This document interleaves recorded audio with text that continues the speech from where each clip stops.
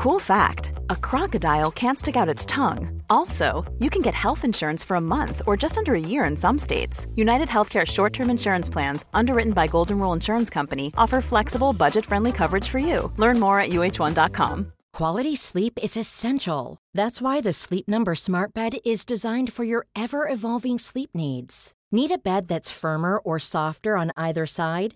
Helps you sleep at a comfortable temperature? Sleep Number Smart Beds let you individualize your comfort, so you sleep better together. J.D. Power ranks Sleep Number number 1 in customer satisfaction with mattresses purchased in-store. And now, save 50% on the Sleep Number Limited Edition Smart Bed for a limited time. For J.D. Power 2023 award information, visit jdpower.com/awards. Only at a Sleep Number store or sleepnumber.com. There's never been a faster or easier way to start your weight loss journey than with PlushCare.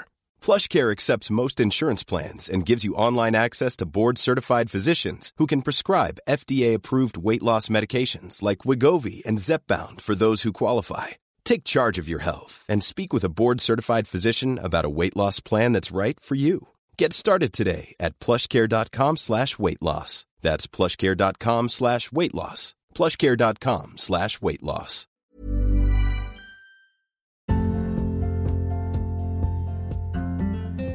Hi everyone, and welcome back to the Decomplicating Dressage podcast. For those of you that are new here, my name is Jess Gale, and this podcast is all about making dressage make sense. In today's episode, we are going to be looking at how to analyse your test sheet. So often we take our scores as confirmation of whether we've done well or badly, but there is so much information you can take from your test sheet that can help to show you what you're doing well in your training, what you need to work on, and often it even shows you how to improve it too. Your test sheet can end up being a great guide that shows you exactly what you need to do to improve your marks, and yet so often we don't really read it. We'll skim read it and then forget about it and focus on the scores instead. But today I'm going to take you through how you can really read your test sheet, where the information is, how to know what the judge is really saying, and how you can take all of this to help you in your training back at home to improve your scores. If you enjoy this episode, then please do share it. The best way to do this is on social media, so you can share it to your stories or post it on your wall. And if you have a few moments to leave a review, if you're listening on Apple Podcasts, then that is hugely helpful. It helps to get the podcast out, helps to let more people see it, and hopefully it can help them too.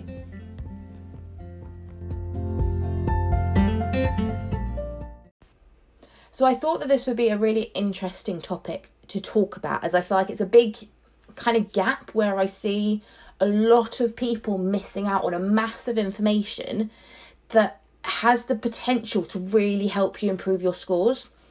I think a lot of the time when we come out of the test, we have an idea about whether we're happy or not happy with the way that the test went. And then we get the score, and then we get the test sheet, and that has the potential to change how we feel. We can go from being happy with the test to not happy, or the other way around, depending on what the score is. So for some, anything above 60% is a fantastic achievement. And for some, there is a score that we have in our heads that we want to get to. And for some, anything below 70% isn't good enough. And for some, the score just doesn't matter. And so it's important to know, firstly, that you are on your own journey. You know where your horse is at. The judge, unless they've judged you quite regularly recently, doesn't know where you're at either on your journey. They don't know whether this is your 50th time at this level or your first. And so the score is very much individual to you. But when you assess your test sheet, again, it's very individual to you. How you perceive something as being good or being bad will be very different to how someone else would read that test sheet. So it's really important when you do this, you do it either by yourself or with someone that knows you really well. I know that I've had many tests where I've come out and not been happy for whatever reason, but then I've seen the score and we may have won or scored really high, and I've then forgotten about all the things that I wasn't happy with in that test. And just because of that, I've then missed out on a really big opportunity to work out how I can improve and how I can make things better. And that's, I think, something that's really important, is that you don't get caught up in the score, but that you still take the time, no matter whether the test was awful in your opinion or amazing, that you still go back through and you work out what to improve, what you need to work on in your training, and what you need to change to make the scores even better. I always think that your test sheet can be a little bit like a blueprint. It kind of tells you what you should be working on in your training, but there's a whole host of information, from the marks to the comments to the directives and the collectives, all of which can guide you as of what to work on in your training. So what we're going to do is we're going to start with looking at how to read your test sheet and how to work out what to work on in your training. And then we'll go into the specifics of the actual test sheet. What of the test sheet do you need to look at, and what information will that give you, and how can you actually put that into your training too. So what can you do with it then? You've got your test sheet. How can this actually transfer into your training? So your test sheet is chock-a-block full of information. We're going to go through each bit of information and work out how this is going to help you. But as I said before, it's so easy to go out and do a test and come back and think, yeah, that's good, no, that's bad. But your test sheet can guide you as of what to work on in your training. How you do this though, and how you assess your test sheet, is completely up to you. You can go through each part and just make like a bullet point list on your phone or in a notebook of the things that you need to work on. And that might be that your centre lines need to be straighter, or you need to work on your 15-metre circle size, or your horse needs to start working more forward. Whatever you pick, some of these things will be really quick fixes. There'll be things that you just need to change and tweak in the test. And there will be other things that are kind of longer term training goals. So if you want to go a step further, you can get highlighters out, you can kind of categorize them into long term, short term, and things like that. Or you can go all out and you can do a big Excel spreadsheet, write down all the movements and what you've scored, and then you can easily compare it with previous tests and competitions and see if you've improved. Now, I love this idea because it helps me to see the kind of finer points a lot more. So I've had tests where I may have scored lower than I did the last time, but I've got a better mark for, say, a transition that I've been working on in my training, or a circle, or my centre lines were straighter. And so it helps you to see the positives of what you think of as a negative test, or the other way, it might help you to see a couple of areas you still need to work on, even in tests that you feel have gone really well. Now, it doesn't matter if you're doing different tests every time, because all you do with the Excel spreadsheet is you just put the movements in. So you might have, let's say you're at prelim, you might have 20-metre circle left, and then 20-metre circle right, and then centre line, and then transition to canter left, and so on. And doing this can be really helpful for breaking down the test and really reading it and assessing it and working out what marks you're getting for each movement. I also know how much time this takes, and I know a lot of you will be sitting here going, that's a really great idea, but I don't have time to do that. So what I've done is I've made a blank version of this to get you started, and it's on free resources on the Decomplication Dressage website.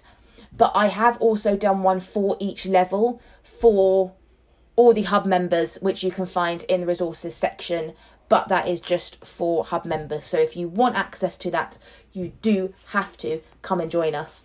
But it is a really great membership and platform, and you've got loads of training, loads of resources, literally everything you could possibly need to develop and improve your dressage. So now the rest of this kind of podcast is going to be about going through the different parts of the test and working out what it means, what information it can tell you about you and your horse, and how to work out what it all actually means to then help your training. So we're going to start with the marks, and I feel like this is kind of the main bulk of what we look at, because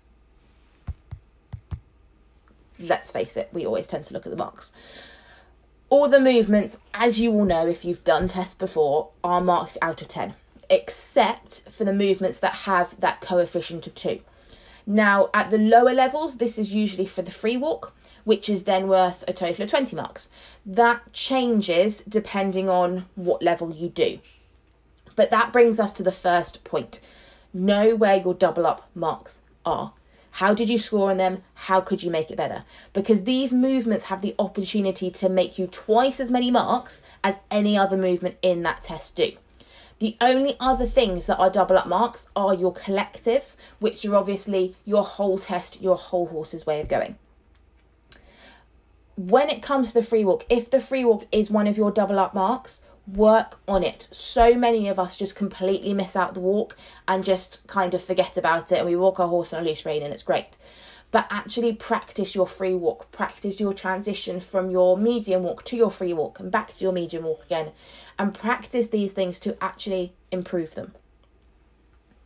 Now, the next thing I want to talk about is actually knowing what the marks mean. So many people don't actually know what the marks mean, and we kind of see 7 as good, anything below kind of 6 or 5 as bad, and that's kind of it. But actually there is such, not only a massive range, obviously we've got 0 to 10, but what they actually mean is really different. So 0 is not executed. This is a movement that you just didn't do. So if it's a canter transition, you didn't canter, is a good example.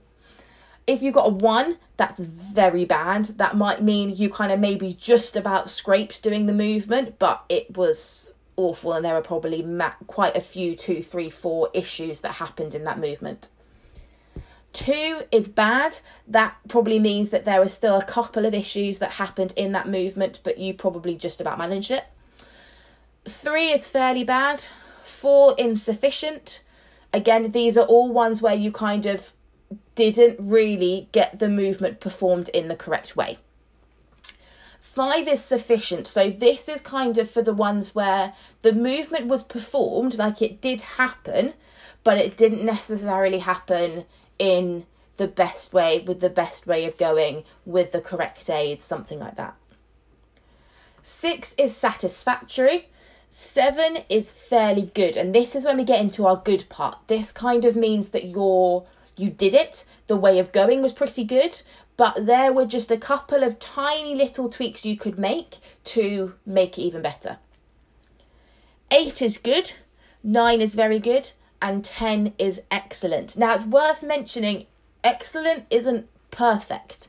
Like, it's not, to get a 10 is not, everything doesn't have to be completely on the money, foot perfect. It has to be excellent, but it doesn't have to be to the needle point perfect.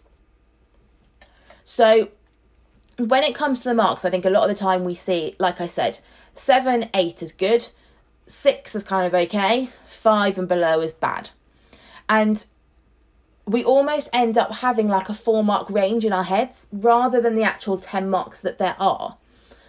But also what they mean is really different. If you get a 6, that movement was sufficient. You did the job, you did it right, but there were things that you really need to go away and work on. If you get a 4 or below, generally there was something very distinctly wrong, or quite a few things distinctly wrong. And as you get to the lower end, you started to not really perform the movement.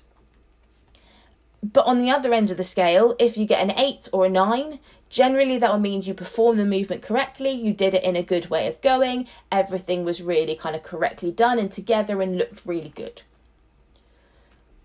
When it comes down to the marks, I think we've said that we like to separate it into kind of good and bad, and then we kind of obsess over it being good or bad. But it's worth mentioning that unless you get a 10, there was something there that you could improve on. So when you go through the marks, don't get caught up obsessing over those marks you see as bad and kind of forgetting about the marks you see as good. Look through all of them, every single one, even if you've got a 9, and actually think about what you could do to improve it, because every single movement could be improved, whether that's turning the 4s into 6.5s or 7s into 8s and 8s into 9s and 10s. There's still possibilities for you to improve, and if anything, the things you're getting 7 and 8s for are probably easier to turn into 9s than the 4.5s are, because there might be some quite distinctly wrong things going on there. So think about them both. Hiring for your small business? If you're not looking for professionals on LinkedIn, you're looking in the wrong place. That's like looking for your car keys in a fish tank. LinkedIn helps you hire professionals you can't find anywhere else, even those who aren't actively searching for a new job but might be open to the perfect role. In a given month, over 70% of LinkedIn users don't even visit other leading job sites. So start looking in the right place. With LinkedIn, you can hire professionals like a professional. Post your free job on linkedin.com/people today. There's never been a faster or easier way to start your weight loss journey than with PlushCare. PlushCare accepts most insurance plans and gives you online access to board-certified physicians who can prescribe FDA-approved weight loss medications like Wegovy and Zepbound for those who qualify. Take charge of your health and speak with a board-certified physician about a weight loss plan that's right for you. Get started today at plushcare.com/weight-loss. That's plushcare.com/weight-loss. plushcare.com/weight-loss. Another thing to look for when it comes to marks is to look for trends or patterns. So you can pick up any issues that you could perhaps work on in your training. So, for example, you might see that your transitions are always scoring low, or your 15-meter circles are always too big. And you don't just have to do this within one test. Like I said, you can look at multiple ones, especially if you've got that Excel spreadsheet out on your computer or on your phone. You can look back and see if your scores for a certain movement have improved over each time. And if they haven't and they've got worse, that's something you can put into your training. All these things should be giving you little insights into what you should be working on in your training.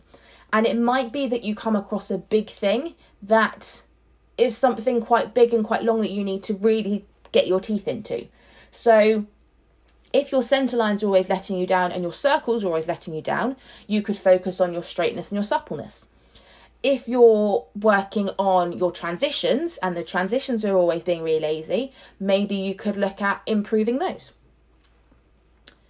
One thing that I always found really interesting is to compare the marks you get for the movements on the left rein and the marks you got on the right rein, because all riders and horses are stronger on one side than another, and your marks will show this. If the judges are seeing that one rein is always better quality than another, and if this is the case, then this is something you can work on in your training too. And it might be that it surprises you. I had a horse that I always thought was better on the right rein than the left rein, but actually the judges always picked up the left rein as being better because it was straighter, whereas I actually always rode for more inside bend because it was comfortable, which wasn't necessarily the right thing to do. So it's definitely worth picking up on any differences between left and right. Differences in paces. You might find your canter always scores better than your trot, or your walk doesn't always score very well. And these are all things that can guide you as of what to work on in your training. Now we can look at the comments then. So when it comes to some marks, I feel like sometimes we know why we got them. If our horse spooked, we got a 4, or your halt wasn't square, or you wobbled down the centre line. It's all very kind of obvious reasons why you got marks. But there may be some that you have no clue why. You might feel like you did it really well and the judge gave you a low mark and you're not quite sure why you got that mark. And this is where comments can be so helpful. And a judge should normally comment on any movement that gets a 7 or below. And these are all aimed at helping you know what you need to work on to improve that movement. So it's a little bit like a blueprint. They show you what you need to go away and work on. And when a judge writes the comment, there might be a few things you could improve, but the judge is only going to comment on either the most obvious issue or thing to work on, or the root cause of the issue. So it might be there are a couple of issues in the movement, but there was one thing that was causing all those issues, and so they should comment on that. This is all really great and really helpful until we get to a stage where we don't understand what the judge is saying. And I think this can be where things get difficult. If we're in a lesson and our coach says something we don't understand, we can ask what they mean and we get clarification and everything's fine. Sometimes I think judges have to use eloquent, proper dressage language. And sometimes it's really hard to work out actually what are they trying to say I need to work on in my training. In plain English, just say it. So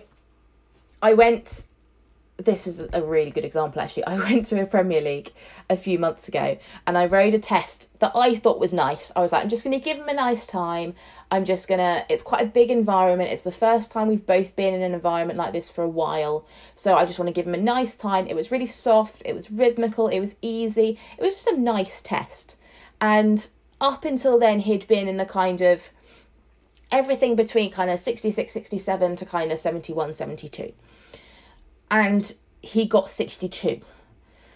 And so there were 3 judges, all on similar scores. So I knew I couldn't blame it on saying, oh, the judge didn't like me, or it was just one of those days, because 3 of them in 3 different places had seen the same thing. So there was obviously something quite drastic that I was missing in my test. But the comments were all slightly different. So one was saying more self-carriage, one was saying more engagement, more activity, and one was saying more collection, and so on. And I knew they were all linked. If I had more collection and more activity, my horse would be more engaged. And if I had more engagement, my horse would find it easier to be in self-carriage. And that's fine. But the difficulty I had is then putting that into the practicalities of what does that mean that I actually need to change in my warm-up and in my test and how my horse is moving to improve my score.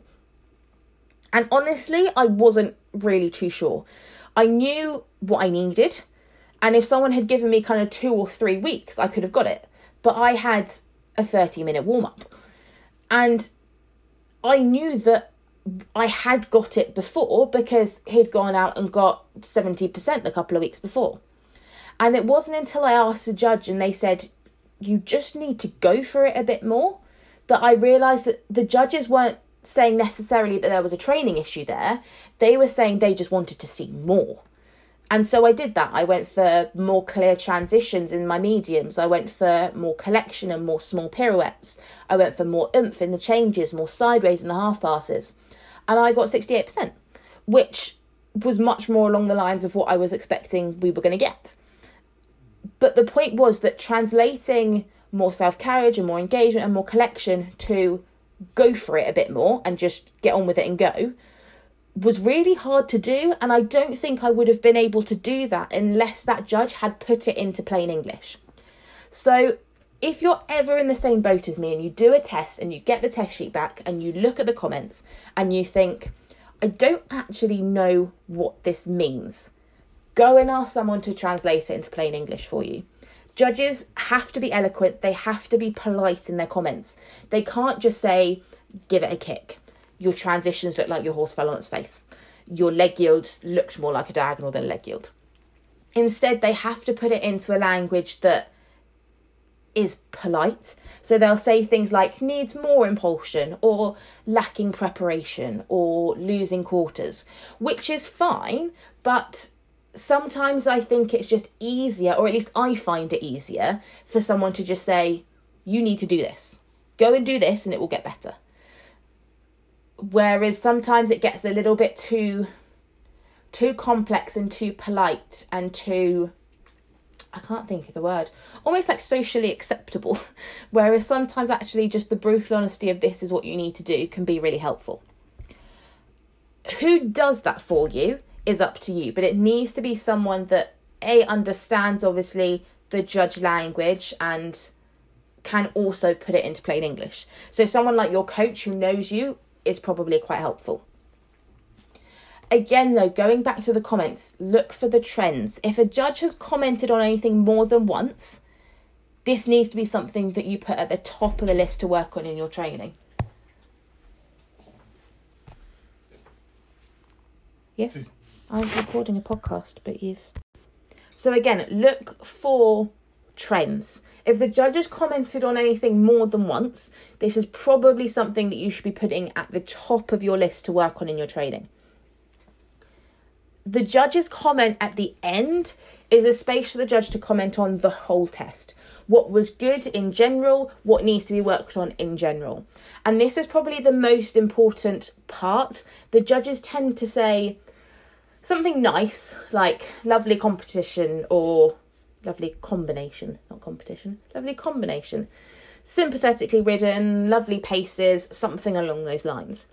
And then they tend to say something that needs to be worked on. And this will be something that impacted a lot of your marks through a lot of your test. Definitely pay close attention to it, because again, if you didn't quite do something the whole way through, that could have lost you half a mark, even a mark and a half, 2 marks throughout your whole test, which could have a big impact on your score as a whole. Again, if you don't quite understand what it means, ask someone about it. Then we can talk a little bit about the directives, and these are like little explanations or notes on the test sheet that highlight a few of the things the judges are looking for, and they will be on every movement as well as under the collectives. The judge might underline some of them to save time or to emphasize like a specific issue. So if your free walk has little to no stretching down and out, the judge may ask the writer to underline that part of the directive rather than write all that out. It's also really helpful for working out what you could improve on in your test. So if you're not sure, let's say the judge gave you a 7 and no comment, you can look at the directives and ask yourself, did you feel that you actually achieved all of these things? If you didn't, you can then make a note of that to then focus on in your training. So it's about making the most of the judge's comments, but also reading between the lines and also using your own knowledge to work it out as well. Then we can look at the collectives then. So the collectives come at the end of the test, and these are anything from 1 to 5 marks, depending on the test. And they are for things like paces, submission, impulsion, rider position, rider effectiveness.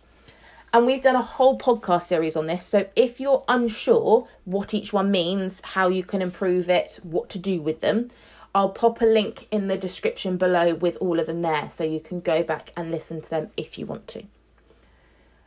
But have a look at them and look at what was your highest mark, what was your lowest mark. If your lowest mark was for submission, have a look through those directives and see what specifically you need to work on. A judge may have been really helpful and underlined some of the directives or guided you in the comments over what to work on. It might be that you know your horse has a contact issue, but you're not sure why. But if you're getting a low mark for impulsion and the judge has underlined, let's say, desire to go forward, that could be why. If you're getting a low mark for submission, that could be why. The judge is quite literally telling you how to fix the problems you have and guiding you as to how to get higher marks. These are, at the end of the day, the people that judge us and decide what mark we get, and they are specifically telling us exactly what we need to do to get extra marks. So don't disregard it, don't ignore it, don't just read it quickly and put the test sheet in a drawer somewhere. Make a note of it, write down the weaker areas, write down the strengths, compare them across your other tests, decide if you agree with them, decide if you don't agree with them. All these things are going to help guide you to exactly what to do in your training and what to work on with your horse to get higher marks for each movement and higher marks for those collectives too. So my top tips then for assessing your test sheet, analysing it and working out what to work on in your training. Number 1 is to know where your double up marks are. These have the opportunity to gain you twice as many marks, so don't disregard it. Number 2, try to find something you can improve on in every movement. Don't just think because it's above a 7 that you can forget about it. Every single mark, unless you get a 10, is an opportunity for you to make a little change to get even more marks. Number 3, compare your marks, whether that's the left rein versus the right rein, the competition you did last week versus this week, your circles versus your transitions, and so on. There's so many things you can compare to actually see how even you are, whether you're improving, what you should work on. Number 4, if you don't understand what the judges' comments are saying, go ask someone, because these are literally the people who are judging you and deciding on your marks, telling you how to improve. So don't just disregard it, listen to it. If you don't understand what it means, go and speak to the judge, go and speak to your coach to work out and kind of unpack what they want of you. Number 5, use the directives to show you what to work on. If there are no comments there, you can use them to go through and decide what you could potentially improve. Number 6, the collectives can guide you on the things to work on that affected your whole test. These are going to be things where you lost 1 or so marks throughout the test. And if by improving kind of these areas, you could make huge differences to your scores. These will be longer term things, like it might be improving the contact or improving your horse's kind of reaction to your leg or creating more suppleness. They're all more longer term things, but by working on it in your training, you're going to improve your scores. The final thing I want to say is to know what can lose you marks or eliminate you. BD now have the online rulebook, which is really helpful. You can just keep it on your phone and flick through when you want to. But I know people that have lost a championship title because they rode with a stick, which is an automatic elimination. And knowing the rules means that you won't be that person. And so know the rules, know what could lose you marks, things like wearing your boots and bandages in the test, going wrong, severe disobedience can all lose you 1, 2, 3, 4 marks. You get too many of those deductions, you could be eliminated. And so knowing that and knowing how it works is really important too. So that is the end of our podcast on analysing your test sheet. I really hope that you found this really helpful, and next time you will go away and really read your test sheet. If you want to go and download the spreadsheet that has the kind of blank version for you to fill in the movements you're doing, go ahead. They are on the free resources section of the website, and there are also the actually already filled in ones for all the levels from prelim all the way through to into one, and you can print them off and use them as much as you like to help you really get stuck in with assessing how your tests have gone within one test, but also over a period of time too. I really hope that you enjoyed this episode. If you did, please do share it. The best way to do it is on social media. As I always say, you can take a screenshot, share it to your stories, tell us where you're watching it, how it's helped, all those things. We love to see kind of what you've taken on board. It's really helpful because it shows us what you're really enjoying, and it kind of helps us to tailor what the next podcast will be about. So please do keep doing that. Please do keep sending them in, and I will see you next time. Mom deserves the best, and there's no better place to shop for Mother's Day than Whole Foods Market. They're your destination for unbeatable savings, from premium gifts to show-stopping flowers and irresistible desserts. Start by saving 33% with Prime on all body care and candles. Then get a 15-stem bunch of tulips for just $9.99 each with Prime. Round out Mom's menu with festive rosé, irresistible berry chantilly cake, and more special treats. Come celebrate Mother's Day at Whole Foods Market. Planning for your next trip? Elevate your travel style with Quince. Quince has all the jet-setting essentials you'll want for your next getaway, like European linen, premium luggage options, buttery soft Italian leather bags, and so much more. And is all priced at 50 to 80% less than similar brands. Plus, Quince only works with factories that use safe and ethical manufacturing practices. Pack your bags with high-quality essentials you'll be wearing for vacations to come with Quince. Go to quince.com/pack for free shipping and 365-day returns. Imagine the softest sheets you've ever felt. Now imagine them getting even softer over time. That's what you'll feel with Boll & Branch's organic cotton sheets. In a recent customer survey, 96% replied that Boll & Branch sheets get softer with every wash. Start getting your best night's sleep in these sheets that get softer and softer for years to come. Try their sheets with a 30-night guarantee. Plus, get 15% off your first order at bollandbranch.com. Code BUTTERY. Exclusions apply. See site for details.